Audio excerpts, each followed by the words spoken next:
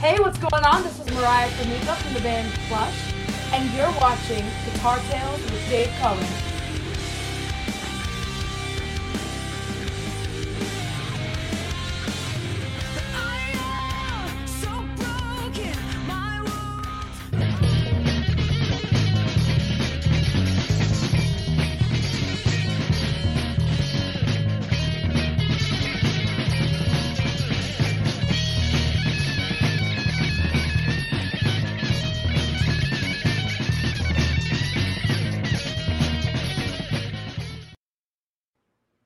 And thank you, Mariah Formica, two-time guest. What a great bumper, great band, Plush. And that, by the way, for our tonight's guest, Becky Baldwin was hand-chosen. Girl power, great musician, hard-working musicians. So that's why we picked Mariah's bumper for today. So thank you, Mariah. As we do every episode, we want to thank our sponsor, Mischief Studios in Pennington, New Jersey, with the great Charles Larita in charge of it. He is a one-time GT guest and a fabulous musician, teacher, and purveyor of all things great in the world of music, including lessons, instruments, and space. And as I like to do every time, also is thank my great friend, Scott Guitarist Stengel, who is with us behind the boards right now. He is keeping me honest. He will be muting every time my dog barks, which hopefully won't happen too much. He will be correcting me when my ignorance is exposed, which is frequent. And he will be giving me information I need when I do something wrong. All of that being said, this is an historic show here on Guitar Tales. It is not our first, but our second guest from the UK. However, this is what makes it our first. We had Johnny Bullitt on in, I believe, season 2, and during COVID, actually, who was calling in from New York City. But this is our first ever Guitar Tales episode where we have traversed the pond. And we have Becky Baldwin from the other side of the pond, hailing from the UK. She is a phenomenal bass player, great musician, great band player in Triaxis Fury. I'll get this name wrong. It's either Dorja or Dorja. I think it's Dorja. You'll correct me. And Hands Off Gretel. Scott and I are loving your song. We watched the video where basically who gets to hell first. And I think the specific title was I'll Meet You in Hell. The hook was great, the musicianship was great, and the performance was great. So thank you so much, Becky, for joining us. Hello. Yeah, thank you for having me here. We're thrilled to have you here.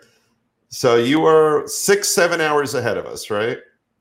Yes. It's 9 p.m. here right now in the UK. Oh, so you're only 5 hours ahead of us. Oh, okay. Not too bad. We worked it out somehow. We're here at the same time. It's a miracle. It is. Yeah, we have 2 soup cans and a really long line stretched across the Atlantic Ocean so we could communicate with each other. Hello. But it worked. So I have to tell you, Scott and I, we have if you look at the background on the show right now, this is the kind we use all the time, but Scott put something special together for tonight. Here we go. Look at that. And then Scott, very nice. And Scott sent me an email this morning. He's like, you better do something about your albums back here. So I've got on the end, that's not just a Kinks album. I've got a Kinks EP, Superman, that I bought probably in 79 or 80.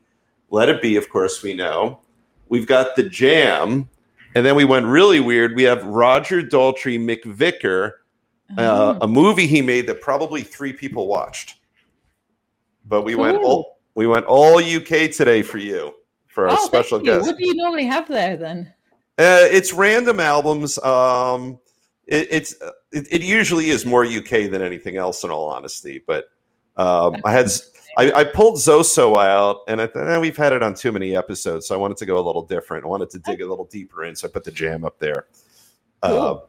But we went, and my bald head is blocking The Jam, but there it is. That's a cool album right there. Nice. Yeah. Very good. So we are all UK tonight for you. So let's hear talk about the projects you're doing right now. What bands are you with right now?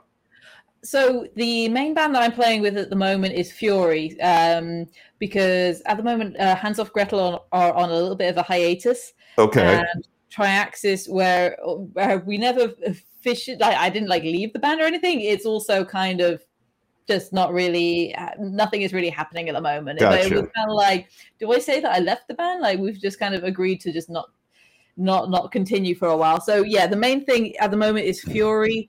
So I'm touring with them all the time, and we're working on a new album for next year. But we're still touring the last couple of albums. And where do you guys tour? Well, yeah. So we're mostly in the UK, and we have ventured out into Europe a little bit. We'll be going back out to Europe again later this year. Unfortunately, we haven't done any dates in the USA yet. It's rather far to go, and it's quite a hard part of the industry to get into for a UK band to go over to America.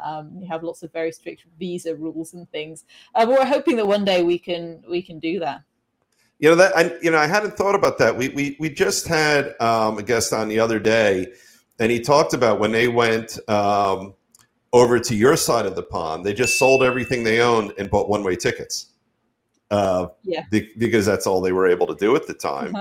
But yeah, it's in terms of equipment, in terms of your life, that would be a bit of a challenge. Yes, yeah. Like, I mean, if we could go over there and I don't know, make it somehow feasible in terms of costs. Like, I think even if it was just a money thing, then it would be like, yeah, let's just do it. Like, we know that the kind of music we play is very popular in America, and now would be a very good time to do it, seeing as I've just played over there with Merciful Fate. It would mean just like, yeah, let's just go do it. But there are more things that you have to think about if you're, if you play over there, even if you're not making any like money profit. If you're there playing gigs, then you're working, and then you need a working visa, and like, oh, gotcha. It's like, it's harder to. A lot of bands, do try and do it, and a lot of bands get away with it, but a lot of bands get like sent back at the border and just waste all of their money and time doing it. And it's just, I don't know, it's not something I want to risk doing, like just going and hoping for the best, because if you want to promote your gigs, you have to post them everywhere online and like, try and like rally up some interest from, magazines and things. But if they then like search your name, like what is Rebecca Baldwin doing here in America? Well, she has a website with her tour dates with her band. So does she have a work visa? No. So send her that. So yeah, that would be the kind of thing that would happen if we tried to do it without a visa. So when I toured with Merciful Fate, they helped me arrange a visa for that period of time. But for like a whole new band, a very young band to do it, it's very hard, very, very hard. It's something obviously we haven't thought about. You're our second guest from the UK, but the first one who's physically there. And I wonder, I'm a huge fan of the British invasion, and I wonder what it's like now, meaning you, to be a working, talented musician in the UK. And you look back, what's literally 40, 50 years ago, and there's that sense, I would guess, that the way to really, really make it and make it big is, you have to conquer America. And I wonder what sort of the myth of that is versus the reality and sort of the current thinking of working musicians in the UK. Yeah, I guess it is, the same thing. Like, that's kind of a dream to conquer America and like, tap into that audience there, because I don't know, like for some reason, the Americans really like British music, and like we do.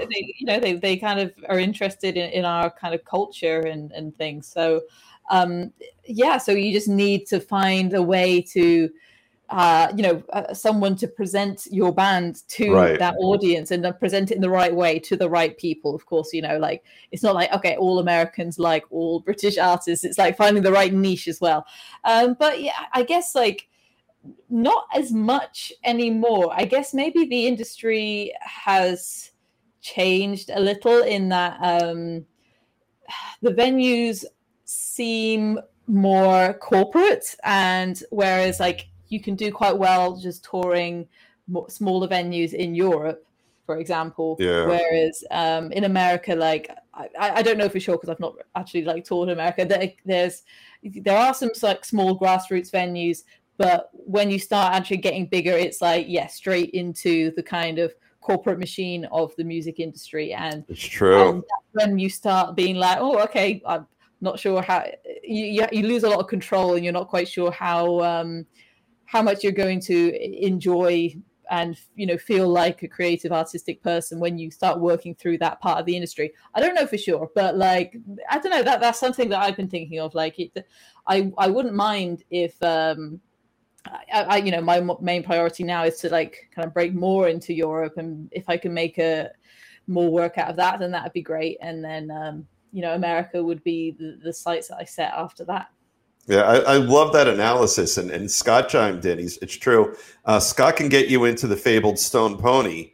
Okay, cool.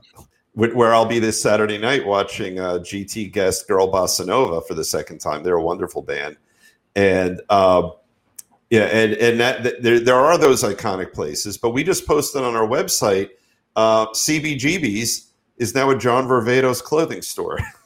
Oh no! Yeah, and you're right. Most of the big arenas are named after banks or airlines right now. That's something that really struck me when I went over there and did some venues. It was like, the YouTube theater and like I don't know, something. And I was just like, why are these all named after something that's completely unrelated to music? Because it's the massive egos of asshole bunkers. That's what it is. Yeah. They're like, what am I going to do with my money? I know, I'll buy some venues. But I mean, we do have that over here. O2 venues. So like the O2 mobile network is like owns like all of the big venues over here. But it's just very common for us to be like, it's the O2 venue. Everyone goes, that's where all the big bands play. But yeah, you've got just different big corporations owning different big venues over there. So it was very interesting to see that. And I wonder for you to sort of build your brand, right? I was on your side of the pond, which I've said about 1,000 times, too many already. But I was in England about 6-7 months ago, and I know there's all sorts of great venues there. Such a cool culture, musically that is, and otherwise. But I wonder for you to build your brand, if you're going to pack more power to your punch, creating a great video at a cool venue, and then disseminating the video than you would if you played at a plastic generic arena over here. Yeah, I guess so. Like, there's a lot more, interesting venues that should have a draw on their own, I guess, and like something interesting to pull an audience in on their own over here compared to, every venue trying to be the same thing. And ultimately, they're not going to be as good as the smaller venues that, right? Cheaper beer. That's right. Yeah. Better sound, better layout, just generally better quality, and the staff are really going to look after you.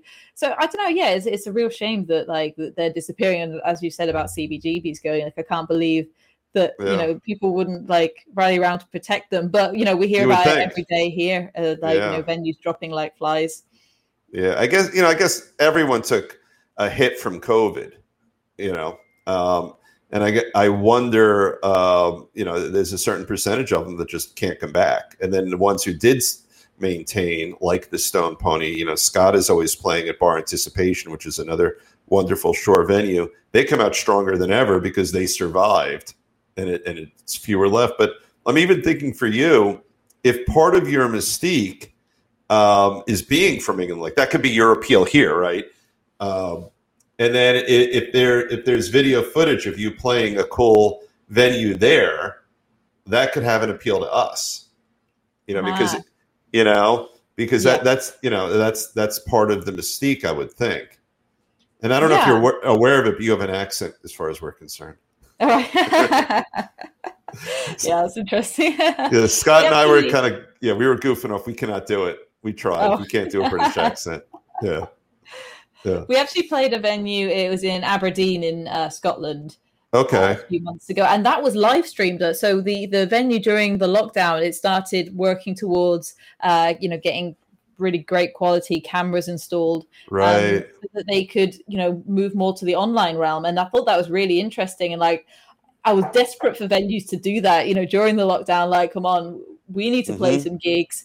We have I feel like bands started utilizing their online following more. We definitely did. We weren't spending as much time on the road, so we were figuring out how we can reach our online fans. And that meant that we had fans all over the world who could probably not see us ever because we're not going to play anywhere near them anytime soon. So we were like itching for a venue to start doing really good quality live streams. And yeah, this venue started doing it, and it was really good quality. And so yeah, we're really excited to go back another time because it was a very cool, like, small venue. But again, like as you said, you can get the whole vibe of the room, which is something I didn't really think of. I was just thinking like, oh, how cool does the stage look and how high quality is the video? But actually, like, getting a little vibe of like what the room looks like would be quite cool. And there's a technology for it where you can have that like 360 view of the room. You could see how empty it is at the front because right. Because like a big band is playing down the road and like, damn it, they've all gone there. But it was a really cool show. Yeah, and it's funny because we consume a ridiculous amount of our music on these things. We've got a tiny little screen. And our brains have adjusted to sort of transporting us into whatever we're watching. And if you've got, great sound and great video coming from your venue in Scotland, to the extent it can happen. And we, everyone, you and I and Scott in the green room, in the control room back then, we all agree nothing will ever beat being live. I mean, just, you can't, and you can't replicate it. But to the extent that we're consuming music and consuming the experience through screens, as we call them now, you're going to create a lot of that if you're mindful, I guess, about trying to put that experience together for people. So it's pretty cool. Yeah, I think it's definitely something that venues should be moving more towards if they're going to survive. Because I don't think it's the kind of thing that a big venue could really do or wouldn't really need to do. Right. Like the O2 venues, but venues that the big places are doing don't really need to do that so much. But the small venues, it could really be the thing that kind of keeps them going. Right. And it's interesting because it's going to help you because it'll help your name recognition and help maybe get people to buy your music to come see you. And then we always talk on the show. We had a whole panel discussion in season 2 of probably one of our best shows.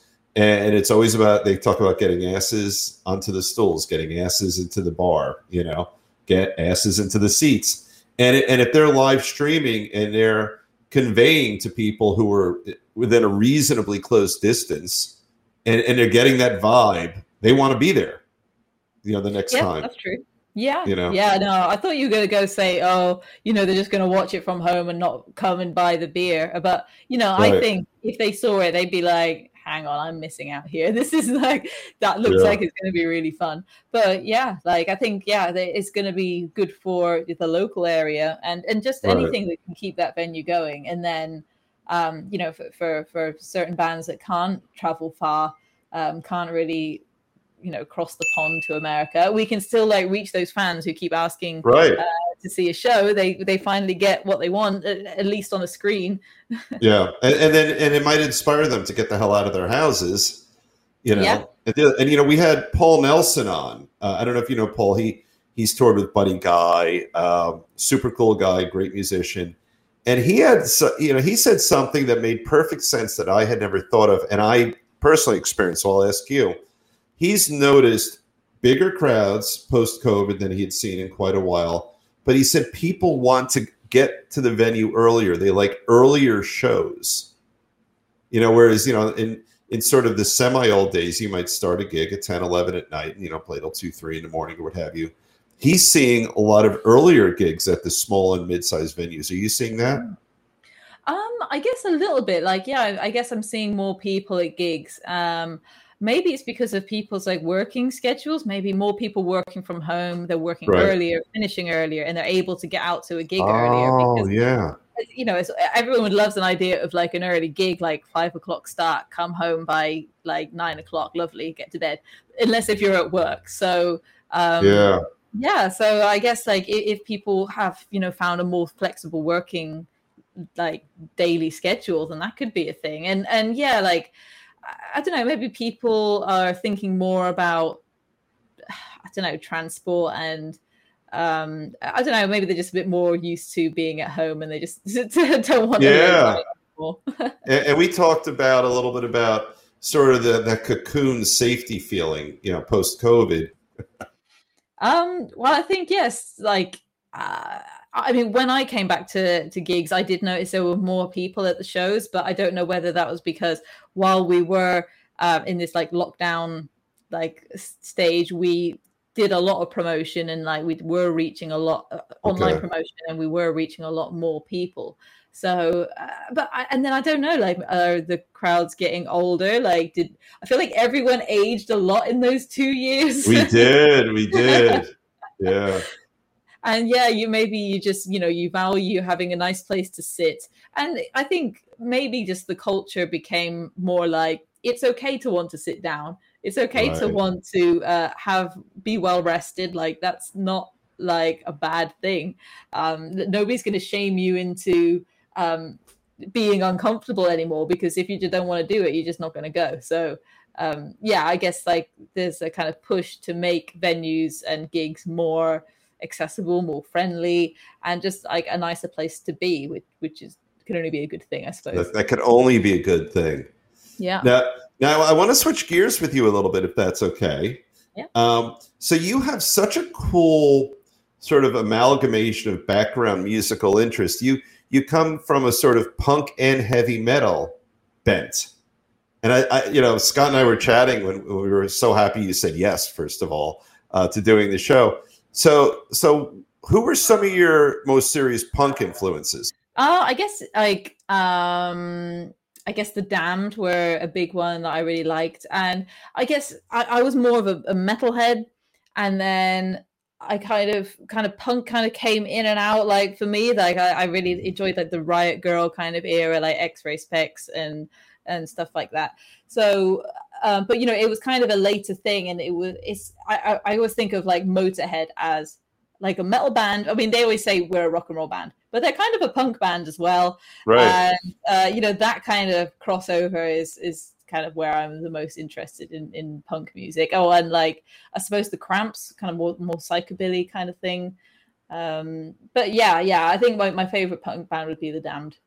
Right. Now, do you go back to any of the original traditional punk? You like the Pistols, sort of the Clash, and they're not really punk, but Yeah, no, I really like them. I played I was adept for like a Sex Pistols tribute act for a little while, and that was fun. Like very it's very straightforward bass lines. It was quite cool. It was fun to learn those like 2 albums. Like, yeah, well, I think it was all off the same album that we did. But yeah, like I don't know, when I think of punk, like the Sex Pistols are very like, they were really cool when I first started listening to them, but like they don't really feel like the ethos of punk the more you kind of learn about them, like being more like kind of manufactured, put together. And I don't know, like they became less and less cool, unfortunately. Yeah, well, and even their albums, I always comment that they're almost too nicely produced. Like they were really well produced. Their songs, like almost impossibly so, considering sort of what they were trying to convey. That they sound too good, almost. Yeah. And I never thought about the bass. A lot of money behind them, which having a lot of money behind them makes them, I don't know, very different to what like most people consider punk to be, I suppose. Yeah. I was ever so briefly, I was in a band called Bloody Smegma, of all things. I was in a punk band. That's cool. Yeah, in about 78, 79. And then Scott stole me, and we actually we were in a band called The Cure before The Cure existed. Oh, we wow. We came up with name. Yeah, they did. We got no money because we weren't any good. But and then heavy metal. Who are some of your biggest influences? I know this already because we've looked you up, but let us know. Who are some of your biggest heavy metal influences? It would probably be Black Sabbath would be the main one. I just think they're the most influential band. Just I don't know, of like the whole genre. I feel like they created heavy metal, and they were one of the first people to kind of fuse like the kind of horror of fusing horror with music and like down-tuned guitars and like riffs and like frightening sounds and all these kind of cool things that I just think are really exciting. And then I was a big Metallica fan. I still am obviously a huge Metallica fan, but I was super obsessed with them through all my teenage years. So Black Sabbath and Metallica would definitely be the most influential on my playing as well. Also the bass players Geezer Butler and Cliff Burton, like hugely influential. I hadn't really thought about that before, but sort of the Sabbath mix of, you know, sort of the notion of witchcraft and ethereal and medieval. And who was it? Was it Aleister Crowley, who was like he was the so-called devil worshiper, right?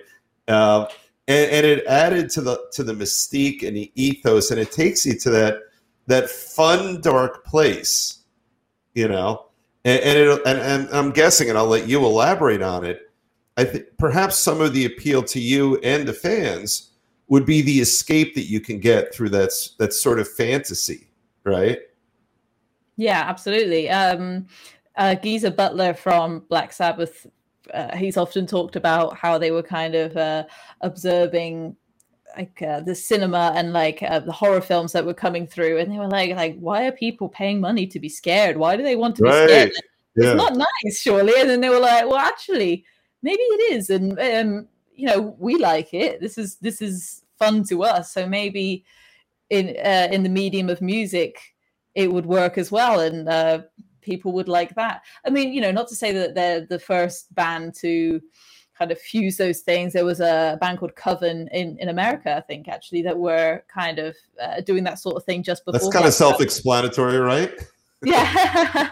But I don't know, like, whether they heard of Coven or not, but or whether they completely, it came about organically. But yeah, I just think people were just interested in like being scared and like but yeah, the fascination with like the occult and weird things going on. And like, you know, you speak to a lot of people who were around at this time and they were like, yeah, I really did see things that I can't explain. And it's super fascinating. Like, oh yeah. I've had, maybe it was the drugs, you know, it could have been the drugs. Although I've had in my personal life, I've had some pretty cool, unexplainable experiences while not on drugs or drunk or anything, including moving items and things like that. So, cool. Yeah, pretty cool stuff. And if you talk about the mystique, and I think I'm getting the name, I think it was Aleister Crowley, right? Yeah. And they would record albums in his house, I believe. I think so. Yeah, that sounds about right. Yeah. And he's, you know, so here he is, you know, he's bringing the pentagram, holy crap, you know, to the public consciousness. And I would think that the mystique is such a, dare I say, healthy outlet for people. You know, they're going to work, they're working, you know, 8, 9, 10-hour days. And they just want their escape. They want their fantasy. And obviously you want good music attached to it. So I had never thought of that analysis of the roots of heavy metal. Yeah, I guess so. Like, I mean, you think about, you know, the start of Black Sabbath and like, you know, the industrial, like, it's heavy, it's slow. Yeah. And you know, and it's reflecting the kind of working class background, like the industrial, like factory background that they all kind of had. But yeah, like thinking, okay, yeah, the escape that they will be desiring is something where they have a lot of power. They can call upon powers, right, through like their beliefs and things that can make them more powerful. Like that's quite interesting. So yeah, of course you would be like reading the Satanic Bible and listening to Black Sabbath and lighting candles and a little pentagram. Like that sounds like a perfect evening. Yeah, and it's funny, you know.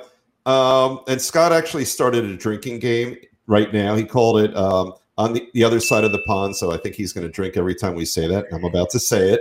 So on your side of the pond, think about the Stones. I always forget exactly her Satanic Majesty's Secret Request, the Stones album, which I think I have the name right. And that's my favorite Stones album. And they were doing it, you know, 66, 67, maybe 68. Maybe earlier, might have even been closer to when the Beatles started. but they were playing on that, and their style was not at all heavy metal, but I think they were playing on that mystique, you know. That's yeah.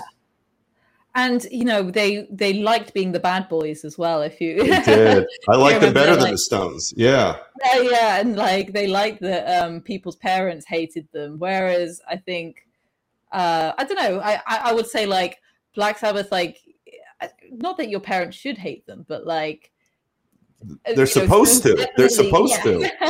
That's yeah. They like being like the darker, like the yin and yang with the Beatles. They wanted to be the dark side. Yeah. They wanted to be like, we're like them, but like we're the bad ones. We got a little bit of edge, you know, Yeah. and they were sort of the sexier band, and not that the members of the band were better looking than the Beatles.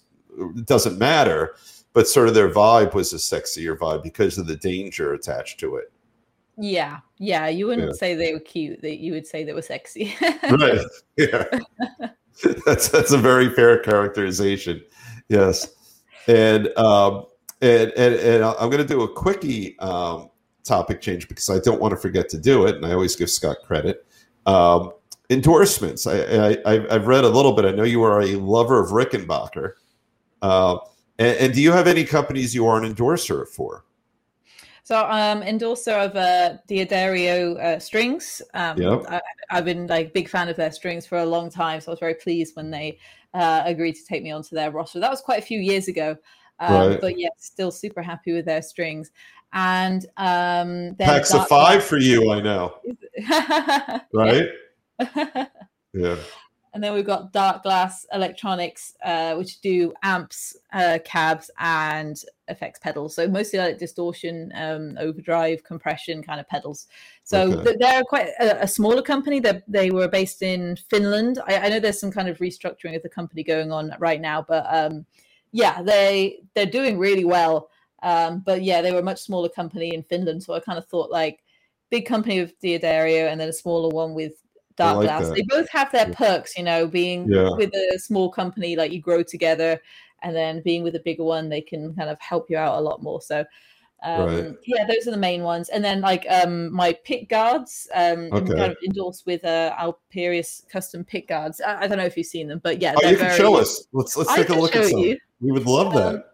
This one. Oh, look at that. So it's all like shiny. It's carved out of aluminium, I think, and so yeah, it's kind of like textured, so it catches the light nicely. And that's beautiful.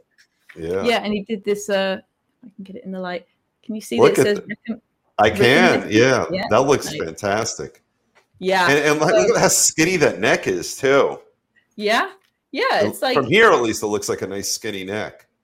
Yeah, it's not bad. It's I don't know. I'm so used to Rickenbackers now. Like it's just a Rickenbacker. That's all it is. Yeah. But yeah, 3 of my basses have very similar designs, and he also did a little thumb rest on there as well. Oh, I like that. And what that you have that sunburst guitar it looks sort of sunbursty. The second one over hanging. This one? Yeah. Oh, that's a Dan Electro Longhorn. Oh my God, is that gorgeous? Yeah, it's cool, right? Oh, that's so cool.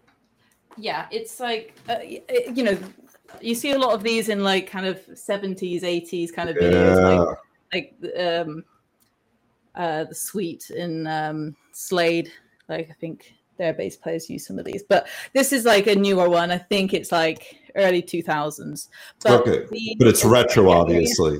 Yeah, no, I love retro looking basses, and I don't know, it's this kind of sicky brown color with these like really gross plastic knobs, and I love it. It's so cool. You know what I like? I like how basic it is. Yeah. I think actually the bass player from Maneskin, if you've seen that band, they're really big now. Their bass player plays a Longhorn as well. What was I going to show you just then? Wait. Can you see? Oh, you can't really see it. There's a little. We can see it. You can see there's a little skull. This is a little skull head on there. Oh, look at that! I could. I know it's there. Oh yeah, now I can see it. I keep it still. Oh yeah. Right there. That's very cool. It's one of those things only you know about, though it's there when you're on stage, right? Yeah.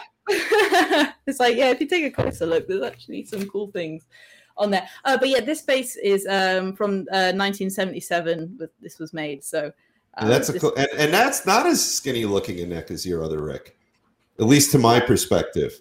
Well, yeah. It looks like a meteor neck on that one. They're both the same. Are they? Yeah, the white one and the black one. I think. This is a 5-string here, so maybe that looks thick. Yeah, there. Yeah. But this one's like a 3/4 kind of scale. Yeah. So this is much shorter, but yeah, the others are more kind of standard. And so when did you start tinkering around with a 5-string versus a 4-string? What was your thought process? And I know you're not a fan of cheap 5-strings. I read that. Was I ranting about cheap 5-strings? Yeah. No, I don't like them. I got a 5-string once and it was cheap and it was crap and I hated it. So a bit later on, I needed more of a kind of working bass because I was out of university and really need to pick up some more paid gigs. Like, right. I really wanted to buy like a pointy, like BC Rich or something. And be, right. Yeah. Something like really cool, but I needed something like sensible that I could work with. And, the best kind of thing for that kind of maybe wedding work, like function work and tribute bands is to have a 5-string. So it's a lot easier to like transpose songs to a different key, like if your singer needed it or something. And yes, people were talking about the Fender jazz bass and right. So I got one of those and it's really nice. It was a secondhand one, but I love it. And then, it started getting incorporated more into playing with original bands as well. So I kind of pimped it up a bit. So that's also got an Alperius pickguard scratch plate on it. So those are super cool. Yeah. And what are there any particular pickups you're partial to? So I've modified the two Rickenbackers with Seymour Duncan pickups. Okay. So it's kind of like the kind of Lemmy kind of pickup that I think he was using. So they sound great. Like it does like change it. For a lot of people don't like to modify the classic Rickenbacker sound. Like you're kind of ruining it. But I don't know. Like I really like the kind of high gain. Stuff that it's just a lot more appropriate for the metal and the kind of rock and punk stuff that I'm playing. Right. So I guess it's a little bit less like distinctively Rickenbacker, but we know your original attraction. I read your original attraction to Rickenbacker is that they looked cool, right? Yeah, definitely. And they do. They do. They just look cool. They're the coolest. I've always wanted a Rick as a guitar, and I just haven't gotten around to getting them. But they're iconic. But you got to make them for you. I mean, you got to have the sound match Becky, right? Yes. Yeah. Like, I guess because Lemmy was such a big influence on me. Like the Rickenbacker was like, yes, that's the kind of bass that I want. And then as my sound kind of progressed, and then I kind of looked into what kind of pickups he was using. Then it made, and also Cliff Burton and other like bass players that I was really into. It just seemed right to try out the Seymour Duncan, and it's just transformed the sound. It's been really good. And that's what you have to be true to you and what you want to accomplish. So I think that's great. So you got the best of both worlds. You got your cool guitar that your idol used, and then you made it your own. It's just like when we've had so many people talk about covers, and ultimately, when you do a cover, if you don't make it your own in a way that makes the audience feel good, then what are you doing? Yeah, what's the point of doing it unless if you put a little bit of yourself, a little bit of your own personality and flair style into it? Otherwise they'll just listen to the original. I guess. Now in your world of you've been in some tribute bands and you do originals. Now you're a songwriter also, I understand. Not really. So no? I don't know where you found that, but no, generally I just write the bass lines. Okay. I'll help with like arranging the song, but in terms of like writing the song from from silence to a song. Right. No, like that's generally other bandmates do that bit. Although if you're writing the bass line, that's part of the process, right? Yeah, it is part of it. Like, I do think it's an important part. Like, but it's like I wouldn't know where to start. Like, so I like it when, the song is you've already got like the bare bones of the song. You've got the idea of like either some of the riffs or some of like the chords and the feel, and then you can start like playing around with how the bass line will pull it in whichever direction, or just do what you can to serve the song. So that is like writing. You write bass lines, but I don't know. I Hell wouldn't call it writing. Yeah. I'd give you props for it, and I because I don't have my notes in front of me, but the song "I'll Meet You in Hell" is that the right title? Or it's probably "If You Get to Hell First." If You Get to Hell First. So that bass line in that, first, love the video, and then perhaps more importantly, definitely more importantly, the music is fantastic in that, and that was just such a driving rhythm section in that song. Did you put that bass line together for that one? I can't remember. I think some of it. I'm not sure if the bit where it all drops out. Yeah. I'm not sure if that was already. I think it may have been originally on a guitar, and then it kind of got like maybe bass should do that bit. So yeah, like there's certain bits in certain songs that like certain bass breaks that I've done, but I feel like that one that was already quite an important part of the riff that was already written for the song. It was just so tight, and I trend a little more rock than heavy metal, and I was loving that song, and I wonder where, in what genre would you call that? I think that if one you could. is. I think I would say that one is heavy metal. Like it's not quite thrash. Like it's one of the faster heavy metal songs, but it doesn't have kind of the other qualities that you'd call thrash, I suppose. Like, but it's just kind of a fast heavy metal song. But a lot of that album is more hard rock, and maybe even kind of just more like kind of classic rock kind of sound. Over here we call it the new wave of classic rock, because there's a lot of classic rock bands going around at the moment. So we've kind of moved a bit more towards some like classic rock sounds, but that is more of a metal song on that album. It's still a metal album overall, but it has a few like soft and we will be when we finish up the show, we're going to be closing out with some parts of that video. Cool. It just, Scott and I just both fell in love with the tune. Oh, great! It's such a cool tune. Oh, I love that song. No, I always think when people ask like, okay, what song should we check out? I always say that one. Like, it's just a really cool, just little like story of like a rock and roll band and like musicians. You sell your soul to the devil. It's like, I don't know. It's that old devil at the crossroads kind of story. It's completely that. And then even in the video when he's literally signing a contract with the devil. Yeah.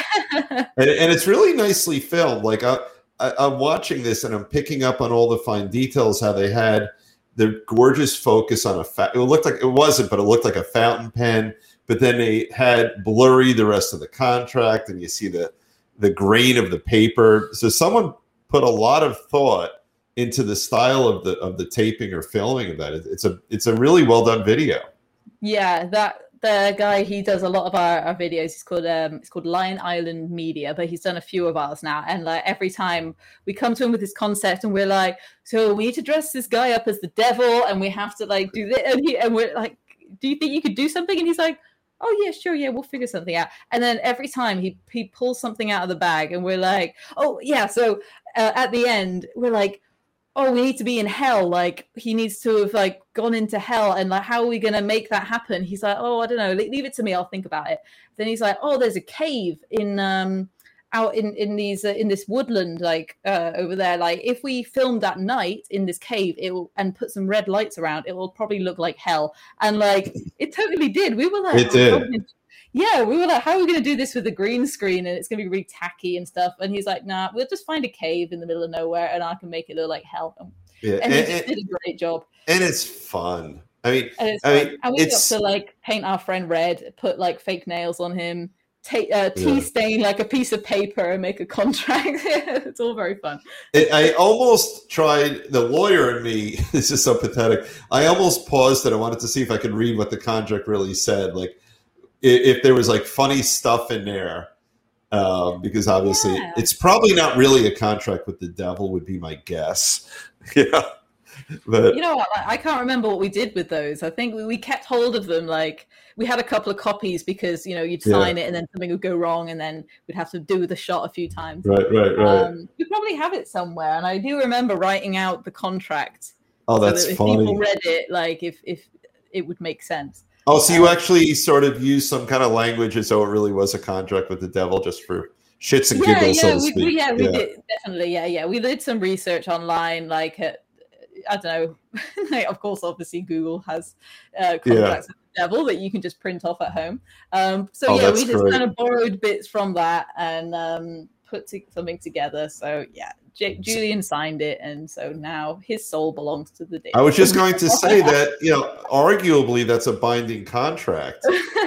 So he might have some issues down the road. He did sign it. We all see he signed it. Oh no! Yeah, I don't know. Yeah, That's will funny. it hold up in court? We'll have to see. And what court would it be? It would be in Hades. I guess so. Yeah, they'll do whatever they want down there. But so let me ask you this: so what is next on the horizon besides eternal damnation? What's next on the horizon for Fury, for you with Fury and other stuff you have going on? So next we're continuing to tour a little bit in the UK and a little bit in Europe, and then starting this summer we should be starting our next album, which is going to be our 5th studio album. Wow. And then hopefully that will be released in maybe spring next year. We seem to be on this like kind of two-year album cycle, release in spring and then tour. So like hopefully everything falls into place for that happening, and hopefully we have a bigger impact on this album and start to like get out some new cities and countries and stuff. So it's quite an exciting time because like the next album, I don't know, I guess our songwriting is a bit more refined now, I guess. Okay. It's the direction of the band has like slowly been changing from one album to the next. So I don't know, I just hope we have our audience are open-minded and just like to hear different kinds of music. Like we don't really follow the same thing. Like you might have seen that we recently released a song called Dragon Song, which was an acoustic Loved cover. it. I wanted to talk about that. All right. There was no fantasy there. That was just a straight up great serious song. You had the person standing up in the background assisting with the vocals. Really nice acoustic guitar work. I loved, layering in your bass work. I really enjoyed that song. Oh, great. Thank you very much. Yeah. Oh, absolutely. And I don't think I wouldn't call it a departure. I would call it growth and expansion from where you last were, Yeah, because we don't we don't stop being a heavy metal band. We still sometimes play those songs. So yeah, the original version of that song is more of a kind of power metal, heavy, fast, loud kind of song. And then we're like, well, it would work really well in this format. So let's try it. That doesn't mean we stop. Like the other version stops existing. So yeah, we're very happy to pursue any style of music if we think it's good, if we like it. Like, we're not just going to completely sell out and start playing a different kind of music because we think that's where the money is or something. It's obviously not happening. But yeah, like we just hope that fans will. It's not a huge like gap in genre, but like they'll enjoy like heavy music as well as like hard rock and also some acoustic stuff. And it's okay to like a few different things and to play a few different things. Well, I have a whole list going on in my head, starting with On This Side of the Pond. There you go, Scott. Take a drink. On This Side of the Pond, Extreme. They're a hard rock song. Yeah. And their most famous song is Nothing Like It. And everyone still loves them for being a hard rock band. Ozzy has some soft songs. you know, and no one questions his street credibility when he bites the head off pigeons. I mean, you know, he's never going to lose his credibility. But yeah, and that song was just, it was delicate, it was emotional, and it was thoughtful. Like I loved it. That was a really great song. Yeah. And I sort of forced it upon myself. Let me come up with the segue here. Where can people go to find that song? You could go to maybe just go to my website so you can find everything there. BeckyBaldwinBass.com. If you want to find the Fury website, that's furyofficial.co.uk. But I keep my website more updated because I know how to do it better. so like you might find more stuff on there, and then you know you'll find links through to our YouTube and like find all our videos there and everything. It was so easy. I enjoyed my YouTube journey looking at all your stuff today. It was great. It was great. Well, I got to tell you, it was so much fun having you on the show, and we're really grateful that you took the time. It's a late night show for you. That's not lost on us. So we do truly appreciate it. That's okay. I've got an English cider and I'm having a nice time. So yeah, thank you so much for having me. Absolutely. And by the way, Scott's idea, I'm drinking tea for you today. Oh. Except I put a little Jersey vodka in it. Oh, great. So that's perfect. That's yes, perfect. but we did a little bit of tea for your side of the pond. So cheers with our Noise Network. Wait, hold on. Let me do our product placement. Our Noise Network mug. I can't do that right. There we go. Well, cheers. Cheers.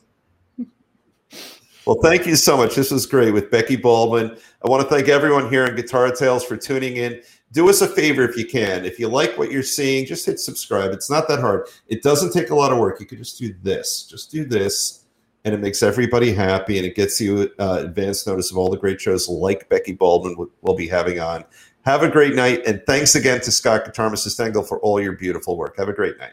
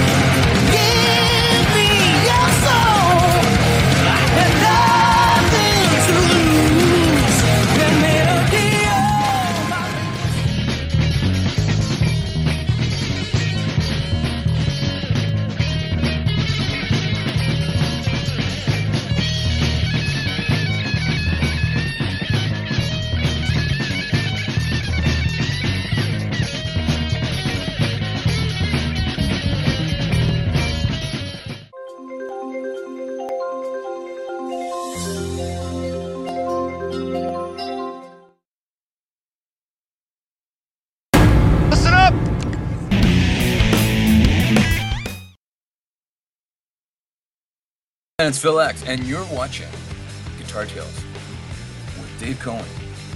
And Guitar Tales, guitar tales. Like, what else do you need, right? Guitar.